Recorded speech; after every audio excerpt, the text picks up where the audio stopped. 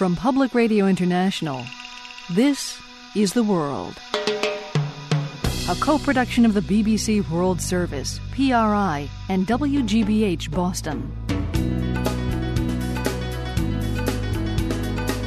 It's September 3rd, Labor Day 2012. I'm Lisa Mullins.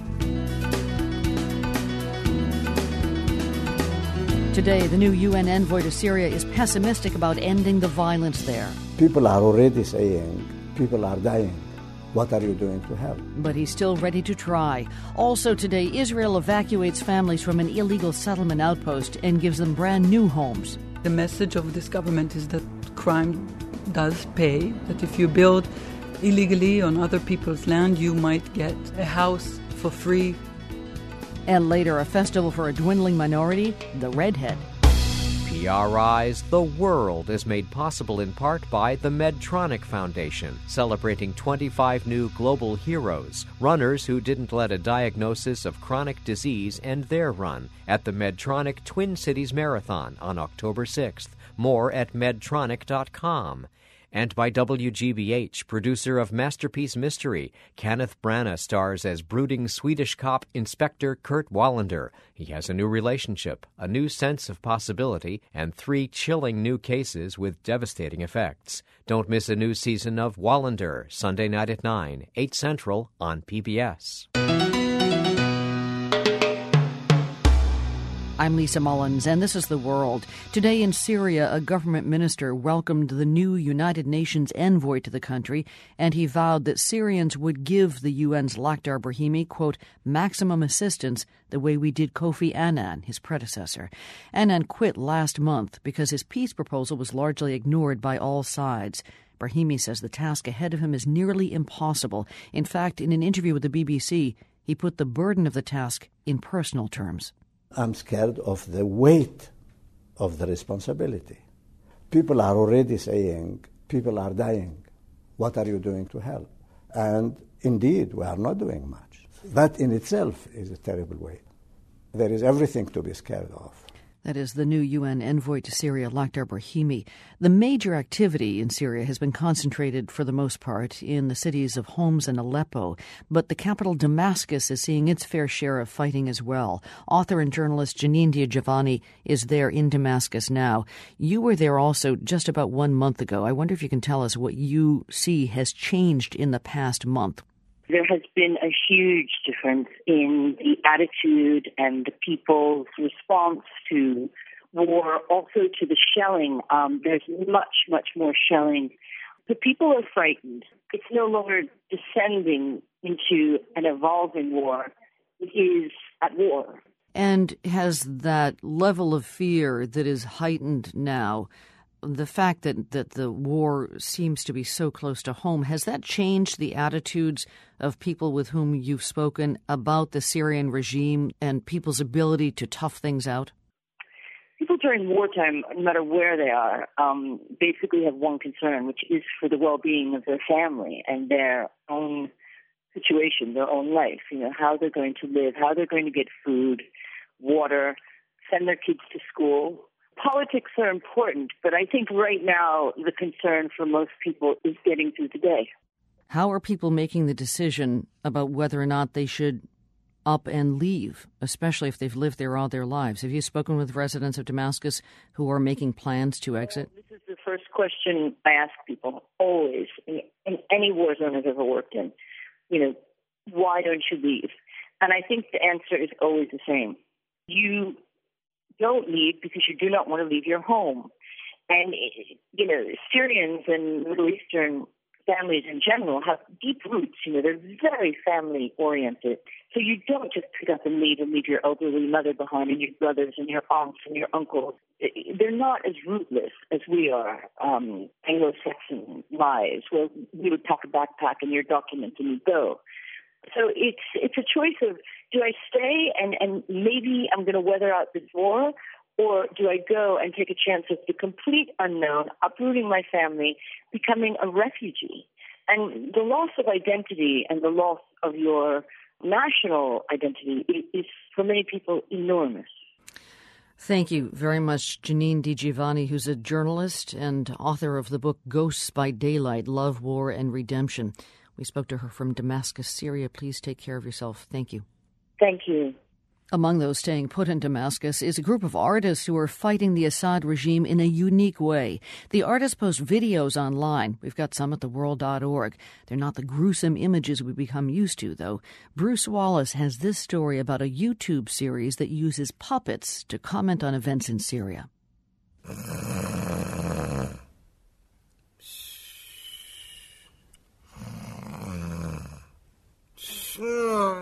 The first episode of Top Goon opens on a lone, snoring finger puppet. It stirs and rises abruptly, escaping a nightmare. The puppet, named Bishu, is wearing red and white striped pajamas and a matching sleeping cap. As soon as you see the face, it's clear. This is a caricature of Syrian President Bashar al-Assad. Soon he's being soothed by a military aide. The aide assures him that his regime isn't in danger. Then he sings a cooing Bishu back to sleep.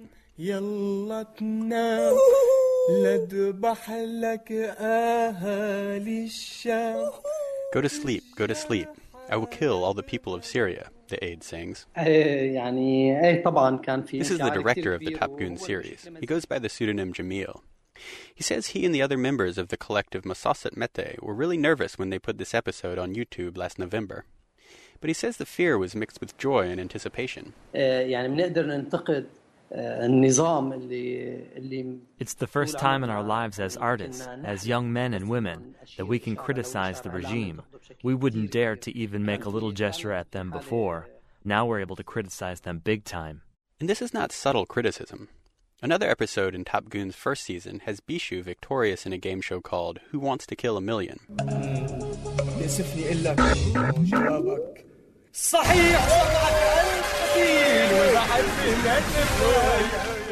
Others show him dressed as Dracula, sinking his fangs into a protester's neck, and consulting with his father, Hafez's ghost.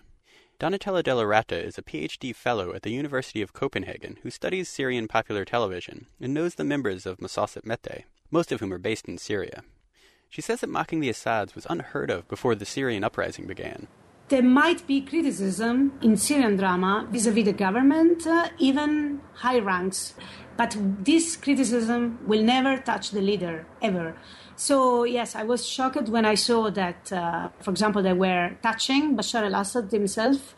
And even more surprisingly, they were touching Hafez al-Assad, his father, which is a kind of sacred monster in Syria. Della Rata has seen an outpouring of user-generated creative culture blossom in the Syrian uprising, from video art and theater to music and slogans and repurposing of regime propaganda. So in a way, the uprising plus the use of the internet has democratized this way of expressing yourself, and has given a certain amount of power to the citizen to express his view. And she says this sort of creative resistance is still happening, even as things in Syria have grown more deadly in recent months. The increasingly dire situation in the country is clearly reflected in Top Goon's second season, which launched at the end of July. The tone is darker and the violence more in the foreground. This is particularly true in an episode from a few weeks ago called The Monster. Bishu tortures a prisoner, all while taunting him, saying that everyone has this kind of brutality in them. Let the monster out, Bishu says. These are finger puppets, and still it's a bit hard to watch.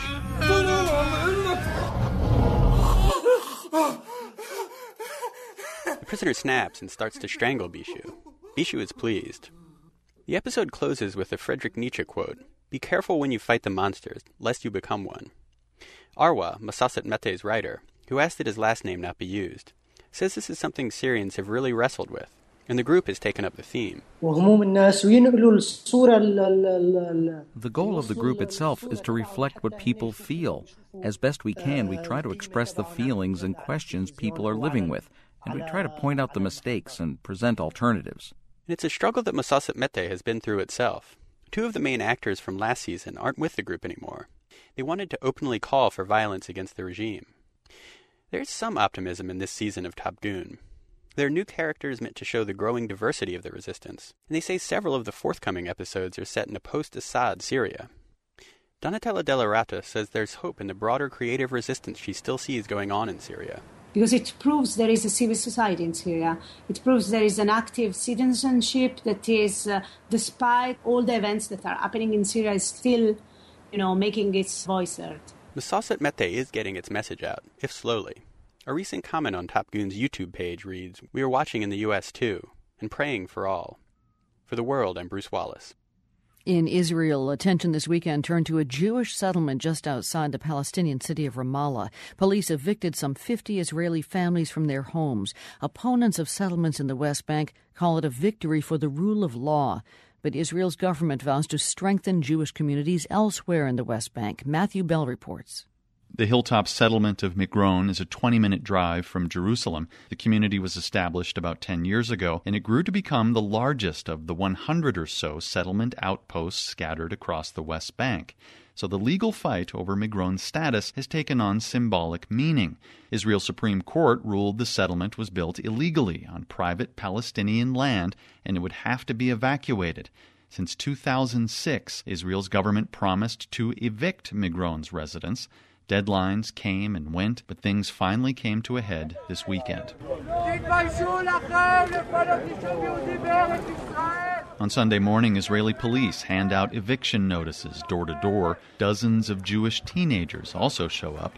The young right-wing activists come to Migron to protest the eviction of Jews from land they consider to be their God-given right. A 17-year-old named Meir tells me the people of Migron need to resist. They should not use violence, he says, but they shouldn't go willingly either. By midday, most families are gone, though a few stay to passively resist their eviction. A married couple and their 3 children are among the last to leave. They walk out of their home, past a gaggle of news crews present, and have nothing to say. 2 of them hold signs that read, "The eternal people do not fear the long journey." By day's end, police scuffle with a few teenagers and make 8 arrests. But as the Israeli government hoped, no scenes of violent clashes between police and settlers. Danny Dayan was on hand to observe. He's chairman of the Yesha Council, a group that represents Israeli settlements in the West Bank. He says no one wanted to see violence. But have no doubt about it. We will return here. We will return without any legal doubt. And from the original Migron, we will have 2 or even 3 communities that will be established based on Migron. So, maybe it's a step backward, but on the long run, we will prevail in this endeavor.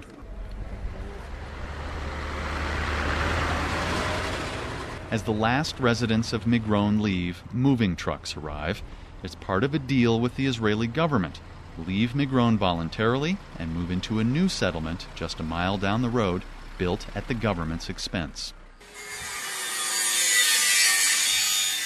Construction workers put the final touches on rows of newly built single-family houses for those evicted from Migron. Prime Minister Benjamin Netanyahu welcomed the peaceful eviction of Migron as a sign of his government's commitment to the rule of law and to expanding settlements. Critics of the deal say it sends the wrong message. Unfortunately, the message of this government is that crime does pay, that if you build illegally on other people's land, you might get a house for free from the government.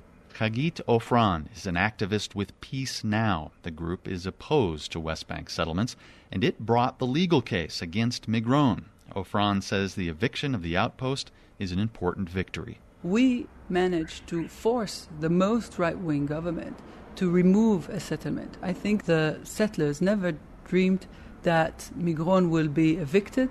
They were planning to have it like a normal settlement with permanent homes, with hundreds of families, and they failed. Other settlement outposts are facing legal action and possible eviction, but residents of Migron say their fight is not over. They filed a last-minute court petition claiming that they legally purchased land. Some graffiti left behind on Sunday spoke to their determination. "We shall return," it said. For The World, I'm Matthew Bell in Jerusalem. Still to come, unpacking a claim of blasphemy against a 14-year-old girl in Pakistan on PRI. The World is brought to you by PRI with help from the Medtronic Foundation, celebrating 25 new global heroes, runners who didn't let a diagnosis of chronic disease end their run, at the Medtronic Twin Cities Marathon on October 6th. More at medtronic.com. I'm Lisa Mullins, and this is The World. The founder of the Unification Church, Sun Myung Moon, has died near his home in South Korea. He was 92 years old. Sun Myung Moon's followers are often called Moonies. He was a controversial religious leader who proclaimed that he was the Messiah. He did jail time in at least 3 countries, and yet he managed to create a multi-billion-dollar business empire and gained audience with world leaders. That included rulers in his birthland, North Korea. From Seoul, Jason Struther has more. Reverend Moon is probably best known for presiding over mass marriage ceremonies like this one earlier this year. It involved thousands of brides and grooms, many of whom had never met until this day. They received blessings from Moon and his wife, Hak Ja-han, known by their followers as the true parents, earthly embodiments of God. But bringing couples together isn't the only goal of the Unification Church. It wants to do the same for divided countries, too, in particular, North and South Korea. The role of Korea is a little bit like the role of Israel for Christians. It'll be like the fatherland reuniting again. Michael Breen is author of a biography on Moon and a former member of his church. He says after Moon's release from a North Korean jail during the Korean War in 1950, he became a staunch anti-communist, but later wanted to make peace with his old enemy, ruler Kim Il-sung. The two met in 1991, and unlike some other Christian aid groups, Breen says Moon took a different approach to engaging with the North. Rather than come in and try and sort of beat them over the head with the Bible, the Unification Church comes in and does economic activity. Making inroads with North Korea is one of Moon's greatest accomplishments, says Hwang Yoon, a North Korea analyst at the Unification Church-funded Sun Moon University in Seoul. He points to a hotel the church runs in Pyongyang, as well as Pyeonghwa, or Peace Motors, a jointly operated car manufacturer. He says the start of Pyeonghwa Motors was one of the first times that the two nations cooperated. It helped improve inter-Korean relations and develop economic ties. Hwang says because of the importance of North Korea in Moon's life, he doesn't expect the church's outreach will change now that its leader is gone. Other observers aren't so sure that making peace with the North was really Reverend Moon's top priority. Aidan Foster Carter is an honorary research fellow in modern Korean studies at Leeds University. It was more about them getting their fingers in every pie. I think of it as a power play. I mean, I hope that isn't too cynical. But the Rev Moon was famous for 2 things, his proselytizing and his businesses. Power play or not, Moon's biographer Michael Breen says, despite being what many consider a cult, the Unification Church has done with North Korea what many governments, including South Korea and the U.S., haven't been able to do. So far, no word if North Korea will send representatives to Moon's funeral on September 15th. For The World, I'm Jason Struther in Seoul. Sun Myung Moon started his Unification Church in South Korea in the 1950s. He eventually claimed millions of followers around the world, including here in the U.S. Eileen Barker is Professor Emeritus of Sociology and Religion at the London School of Economics. She says that despite America's reputation as a country open to different religions, it took a personal visit by Reverend Moon in the early 1970s for his church to gain traction here. He went on a series of rallies in the early 70s, started organizing conferences to which he invited various notables, and lots of people started to join, particularly in California, where there was quite a lot of heavy influence. I wouldn't use the term brainwashing because the majority of people didn't join. What was the appeal here in the United States? A number of things. One was that a lot of the young people who joined who were disproportionately young and disproportionately well educated. They were idealistic. They wanted to make a world a better place. And another thing that was quite important was the theology. Unificationism has a very well worked out theology. It provided answers where the kind of theology they'd been brought up in didn't. What kind of answers, or answers to what questions? Well, for example, why is there so much suffering and sin? Moon said that the fall in the Garden of Eden was due to Eve having a sexual relationship with the archangel Lucifer, so that the children were born of what they call Lucifer-centered union rather than a God-centered union. And this meant that they had what they call fallen nature, a sort of original sin. And the whole of history has been interpreted as trying to restore the situation that it was in the Garden of Eden. Restore it by what? For one thing, having a Messiah. Jesus was meant to get married and set up the God-centered union family, but he was killed before that happened. So we had to go through a whole lot of other things until eventually Moon came along as the new Messiah. And when he married his present wife in 1960, he'd had at least one, possibly two wives before. That, it was believed, provided the foundation for the restoration. Professor Barker, you met Reverend Sun Myung Moon. Maybe you can tell us what he was like. And I'm curious as to whether he was as messianic as the founding of the church would have him be. I mean, he said that he was fulfilling the mandate of Jesus because Jesus died before he could reach his goals. What was he like? I remember once when I went to a meeting and I slipped out just before he was going to come and talk. And when I came back, I got stuck with a whole lot of the unificationists who had come to the door to see him. And their faces were all alight and they were smiling and saying, "Isn't he wonderful?" And those of us who weren't members just saw this man speaking in Korean and gesticulating and looking rather horrified. But there's no doubt that for a lot of people, he had a very strong charismatic authority. They did believe, and still many do believe, that he was someone special, sent by God, in touch with God and with Jesus, and able to bring about radical changes in the world. Do you have a certain kind of admiration for this man? Yes, I do, in a way. I wouldn't say that I liked him. I certainly didn't accept his theology, but I could see the effect that he had on people, and I admired the way in which he lived his life to the full. What do you think the future of the church is, the Unification Church, both here in America and elsewhere? I think the movement will continue. There are some problems and a whole lot of rumors circulating in America about the daughter who's in charge, which suggests that she hasn't been living exactly the kind of life that she's been preaching about the perfect family. And I think as that emerges, there could be quite a few eruptions in America because of this.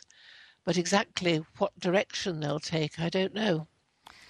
Eileen Barker of the London School of Economics speaking to us about the future of the Unification Church following the death this weekend of its founder, Sun Myung Moon. Thank you very much for speaking with us. You're welcome. Our Geo Quiz and Global Hit still on the way on PRI.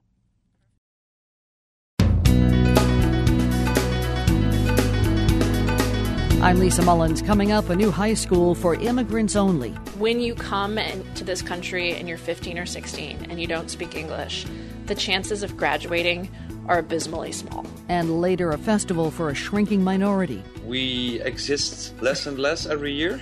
Redheads is slowly getting extinct.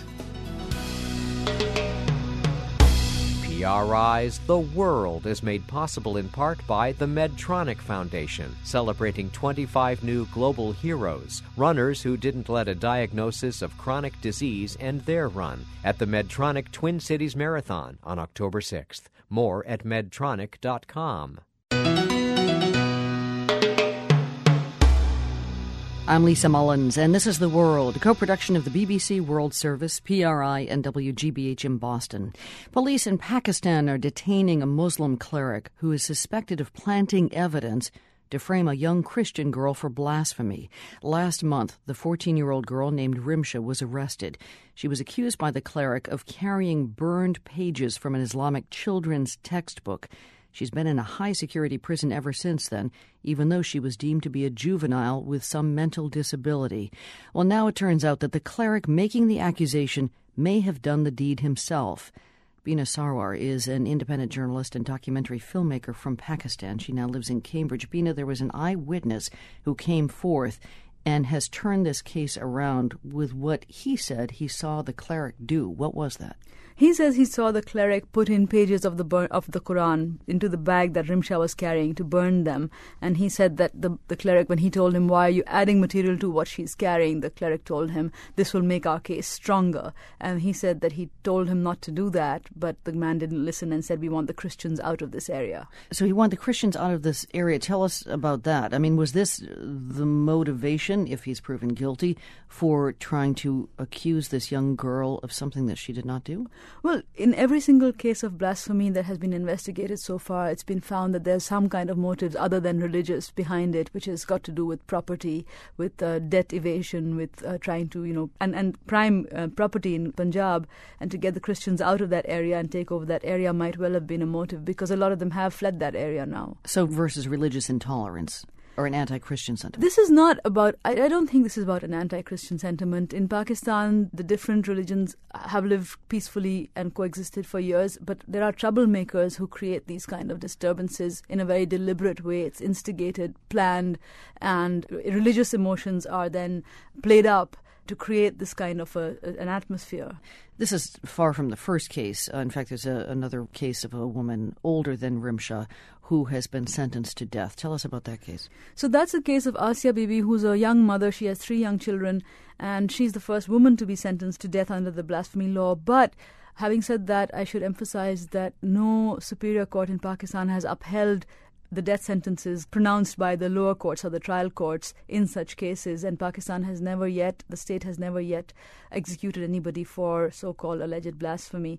Asia is the first woman who is in prison for that, and her case should go to the Lahore High Court, and under normal procedures it would get overturned. I think that's a case where it also shows the kind of transition in this society, the tensions of a society that's changing, where she's a woman from the lowest socioeconomic strata of society.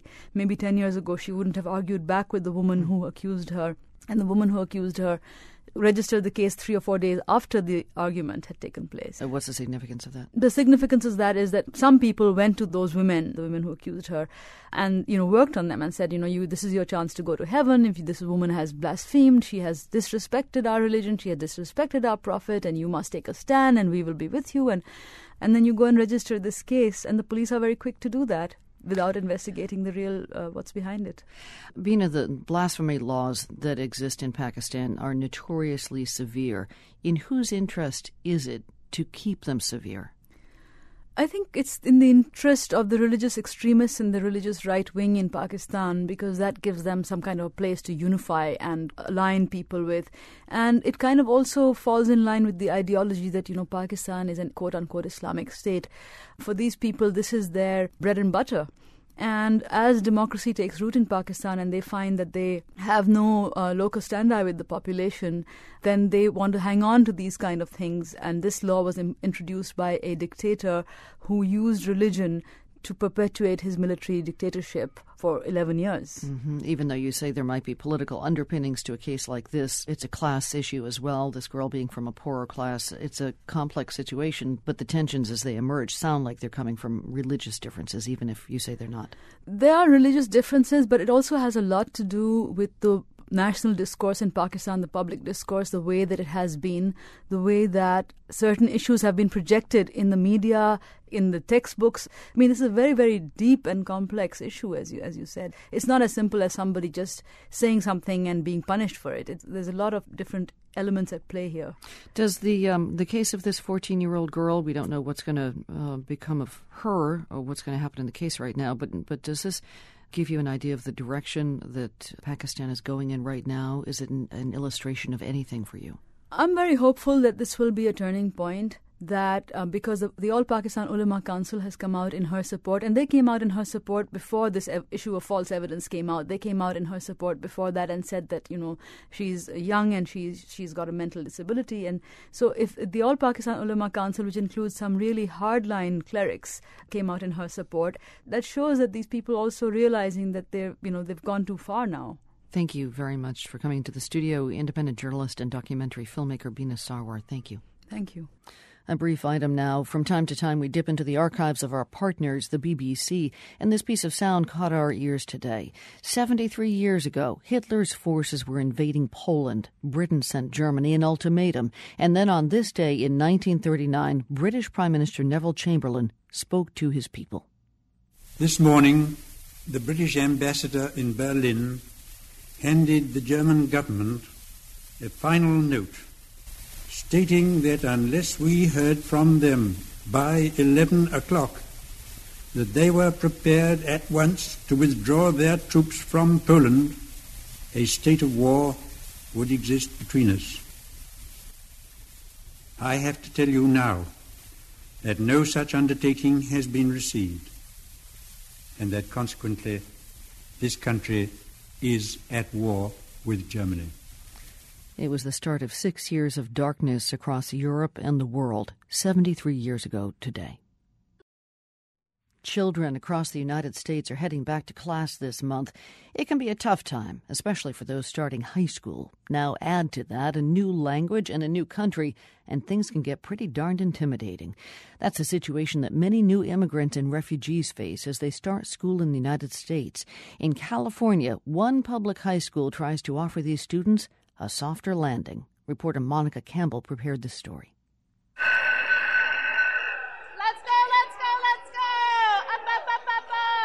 Oakland, California, and the bustle of high school. And since it's week one, there's some orientation. One small class formed a circle, and a student volunteered to say her classmates' names. All of us from Santos, Ure, Hong, Hamid. A diversity of names typical at urban schools until you realize that every student here is from somewhere else. Guatemala and Burma, Nepal, El Salvador, and Iraq. Most joining relatives who immigrated to California years ago. Students come here from about 32 countries, but each country has a different educational philosophy, has maybe no educational opportunities. So we have kids that come to us very beautifully educated, or they may have not been in school for the last 6 years because there's no secondary school in their village in Guatemala. Principal Carmelita Reyes started Oakland International High School in 2007 after visiting a place like it in New York, a public charter school catering only to new immigrants. There are now 300-plus students here, and the graduation rate is above the national average for immigrants. When you come to this country and you're 15 or 16 and you don't speak English, the chances of graduating are abysmally small. There's an effort to have students make up missing credits. And for students new to the U.S. and English, the first year here can start with the basics. So everybody please repeat. Read. Read. Out loud. Out loud. Right. Teacher Lorraine Woodard ensures that students from different countries mix and make friends in English without fear of being laughed at. Where are you from? I'm from Vietnam. Where are you from? I am from Guatemala. Aurelia Martinez, 15, moved this summer from rural Guatemala after getting the visa to join her mom here. Estoy feliz porque ya voy a aprender inglés. She says she's happy because she's going to learn English. She also wants to become a doctor or a singer. And while the new students ease in, older students push hard to graduate, even if it takes extra classes an extra year. My full name is Tohloweni Hapta. All the people, they call me by TK. TK's 18 and from Eritrea, and joined his parents in California who came here years ago because of war. Staying in Eritrea meant years of obligatory military service. But here you have a full freedom. You have a choices what you want to do. In Eritrea, immigration is illegal. TK crossed the border at night into Sudan. He'd stuffed his school transcripts in his bag. I had them, but we're running. You have to escape from the border guards. We just ran, we throw all our stuff. If they catch you, they will put you in the jail. Principal Reyes cobbled together a plan. He had no credits, no papers whatsoever. So how do you treat him? You know, is he a ninth grader? Not really. He clearly had education, and so we decided to put him in 11th grade and see what happens. And he did very well. TK's pulled all-nighters, took summer courses. Very hard work. I finished though. I can graduate in this year. Principal Reyes is proud of achievers. An article about Justice Sonia Sotomayor is taped to her office door. But she's also realistic and knows life in the U.S. means daily hurdles, big and small. We had a kid who brought a machete to school. Well, in America, that's an expellable, offense. And, he had a melon for lunch. And in his country, if you have a melon for lunch, you bring your machete, you cut it up, you split it. And there are far bigger challenges. Culture shock triggering depression, the pull to work instead of study, the lure of Oakland street gangs. Reyes keeps a stash of white shoelaces and T-shirts in her office if students are wearing gang red or blue clothing. But overall, Reyes says that the best intervention is keeping kids in school around other immigrants like them. And that's the surest path to a diploma and a brighter future in the United States. For The World, I'm Monica Campbell in Oakland, California. Now, we are seeing red for today's GeoQuiz. Ginger, Carrot Top, Copper Penny. These are just a few of the nicknames given to redheads. Today we're looking for a place that was a sea of scarlet this past weekend. The first weekend in September brings thousands of flame-headed folk to the city in the southern Netherlands. This year, 4,000 gathered in this fortified city. You need to be quick to locate the annual Redhead Days Festival. Our answer's coming up in just a hair.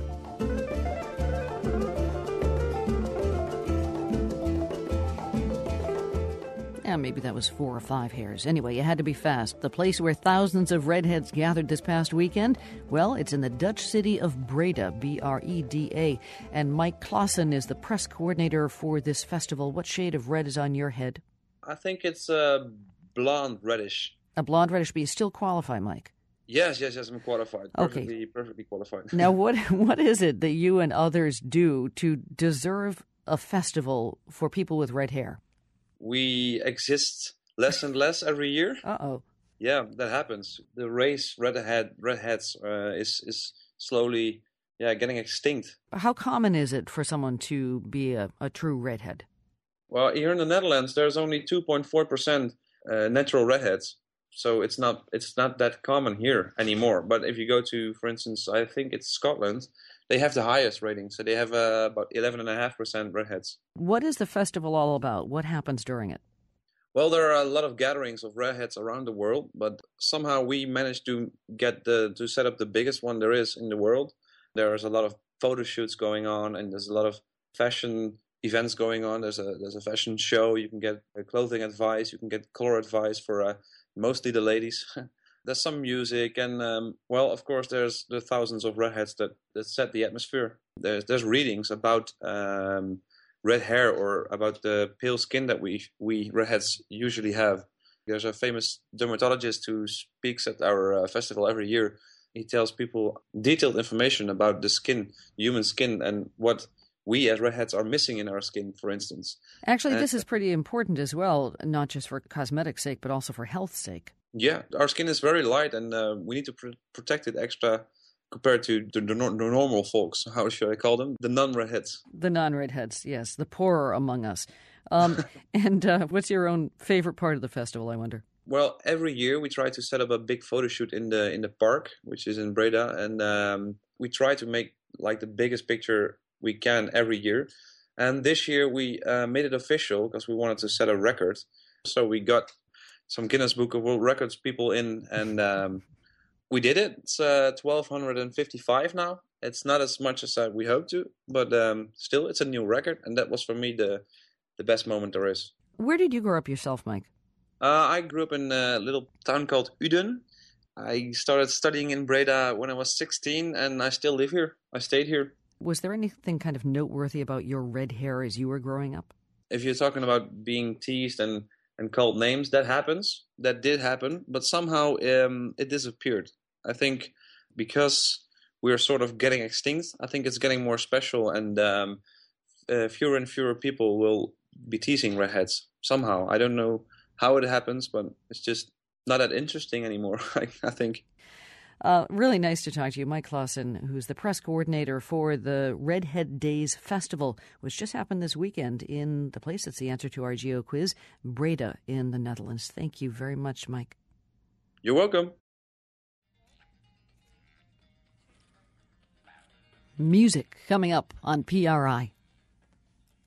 PRI's The World is supported by WGBH. Producer of Masterpiece Mystery, Kenneth Branagh stars as brooding Swedish cop Inspector Kurt Wallander. A new season of Wallander, Sunday night at 9, 8 Central on PBS. I'm Lisa Mullins, and this is The World. For today's global hit, a musical offering to the earth. It's called Wapapura. The World's Jerry Haddon explains from southern Spain. Wapapura is a lot of things. It's a globe-trotting, solar-powered recording studio. It's a record label. But mostly it's a sort of enviro-musical philosophy. Which is for the bands to actually have an experience within a natural space when they are going through the recording experience. Rafa Cochera is Wapapura. It's his project, his obsession. On a recent summer morning, he's driving from the southern city of Granada up into Spain's rugged Alpujarra Mountains. There, he'll be recording Wapapura's third CD. For a Wapapura recording to take place, you need 3 elements.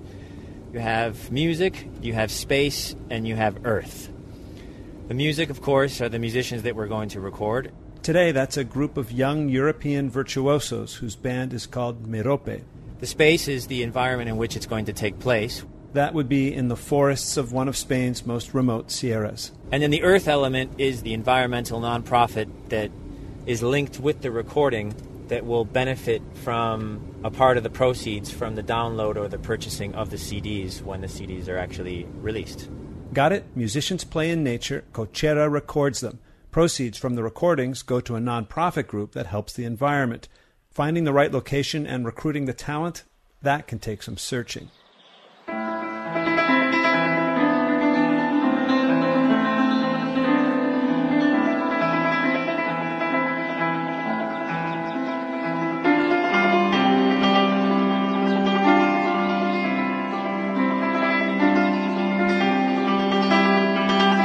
Cochera literally scours the earth for artists like this guy. This is Romain Wheeler, performing on Wapapura's second open-air CD. Wheeler is a legendary recluse who lives with his concert piano on the edge of a 5,000-foot cliff along Mexico's remote Copper Canyon. Cochera went to his house and lured him to Spain. When I finally got out there, I just wanted to meet him. I had really no intention of knowing where he was going to go with it, but one night he was telling me that he was inspired to become a musician because he saw Andres Segovia play the guitar in San Juan, Puerto Rico when he was 9 years old, Recuerdos de la Alhambra. And when he told me that, I said, this is way too much of a coincidence that I live looking at the Alhambra every single day. I said, wouldn't it be really great to one day get you to Granada to perform Recuerdos de la Alhambra facing the Alhambra?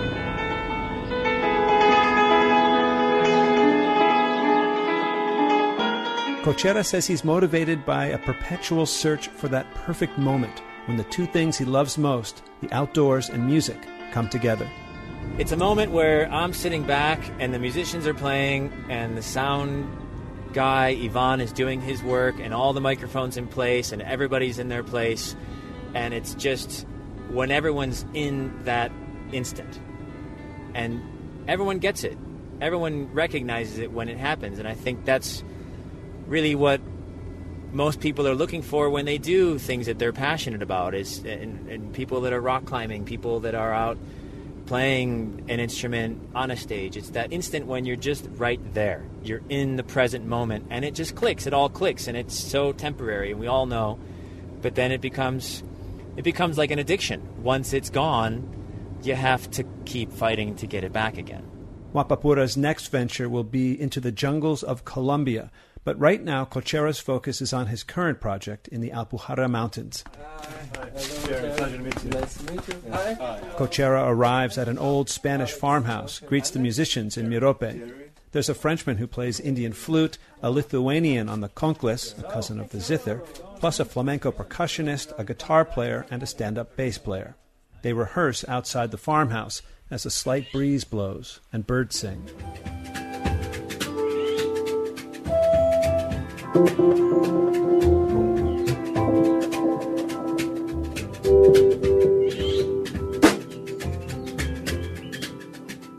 As Mirope plays, it seems everyone's in harmony with the natural surroundings. But then something happens that Cochera has been dreading. We're going to use headphones the whole time.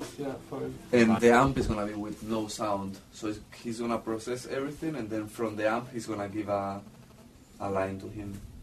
So it's kind of like everybody outside, we're not going to hear anything. Turns out the musicians on this Wapapura project want studio-quality recordings.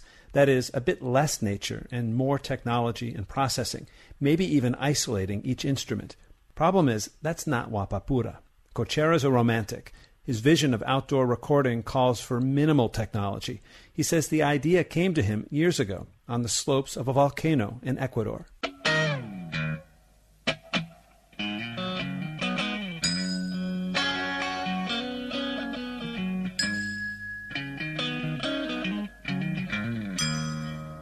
I wouldn't want to call it a vision now in hindsight. I was watching one of the most amazing sunsets of my life, but I was listening to Jimi Hendrix in my headphones. And I was saying, it'd be really cool right now to be able to see Jimi Hendrix play music here. Like, why do I have to listen to it in my headphones?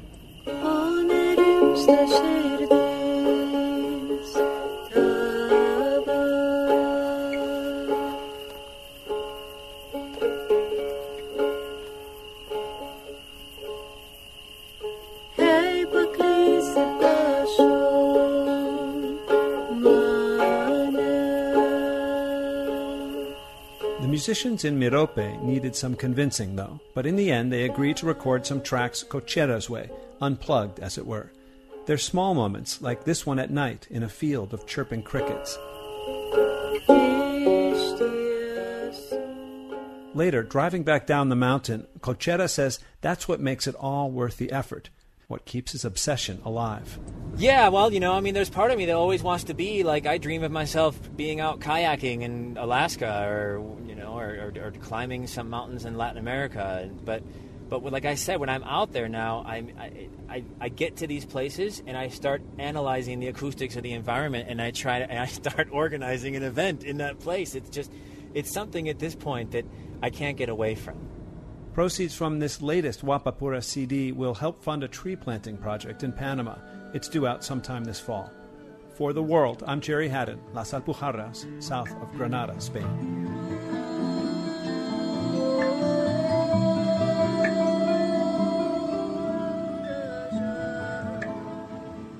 You can see a slideshow of Mirope playing in an open field in southern Spain. Just go to theworld.org. The World's Boston team includes Stephen Snyder and Mary Lou Ward. Rob Hugh Jones, Ian Rosser, and Rahul Jaglikar are in London. The World's engineers are Louis Cronin, Robin Moore, Tina Toby, and Mike Wilkins. Our online team is led by Stephen Davey, with Michael Rass, Manya Gupta, and Tori Starr. Check out all they do online. Again, it's theworld.org. From the Nan and Bill Harris studios at WGBH in Boston, I'm Lisa Mullins. Hope you enjoy the rest of this Labor Day.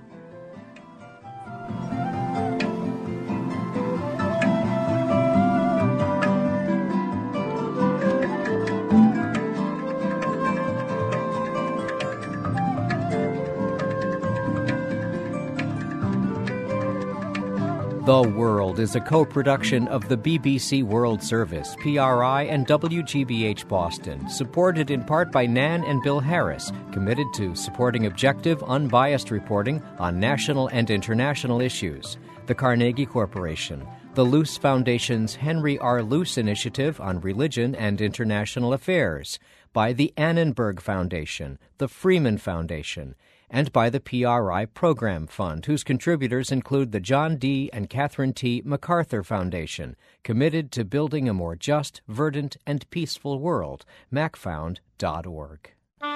PRI, Public Radio International.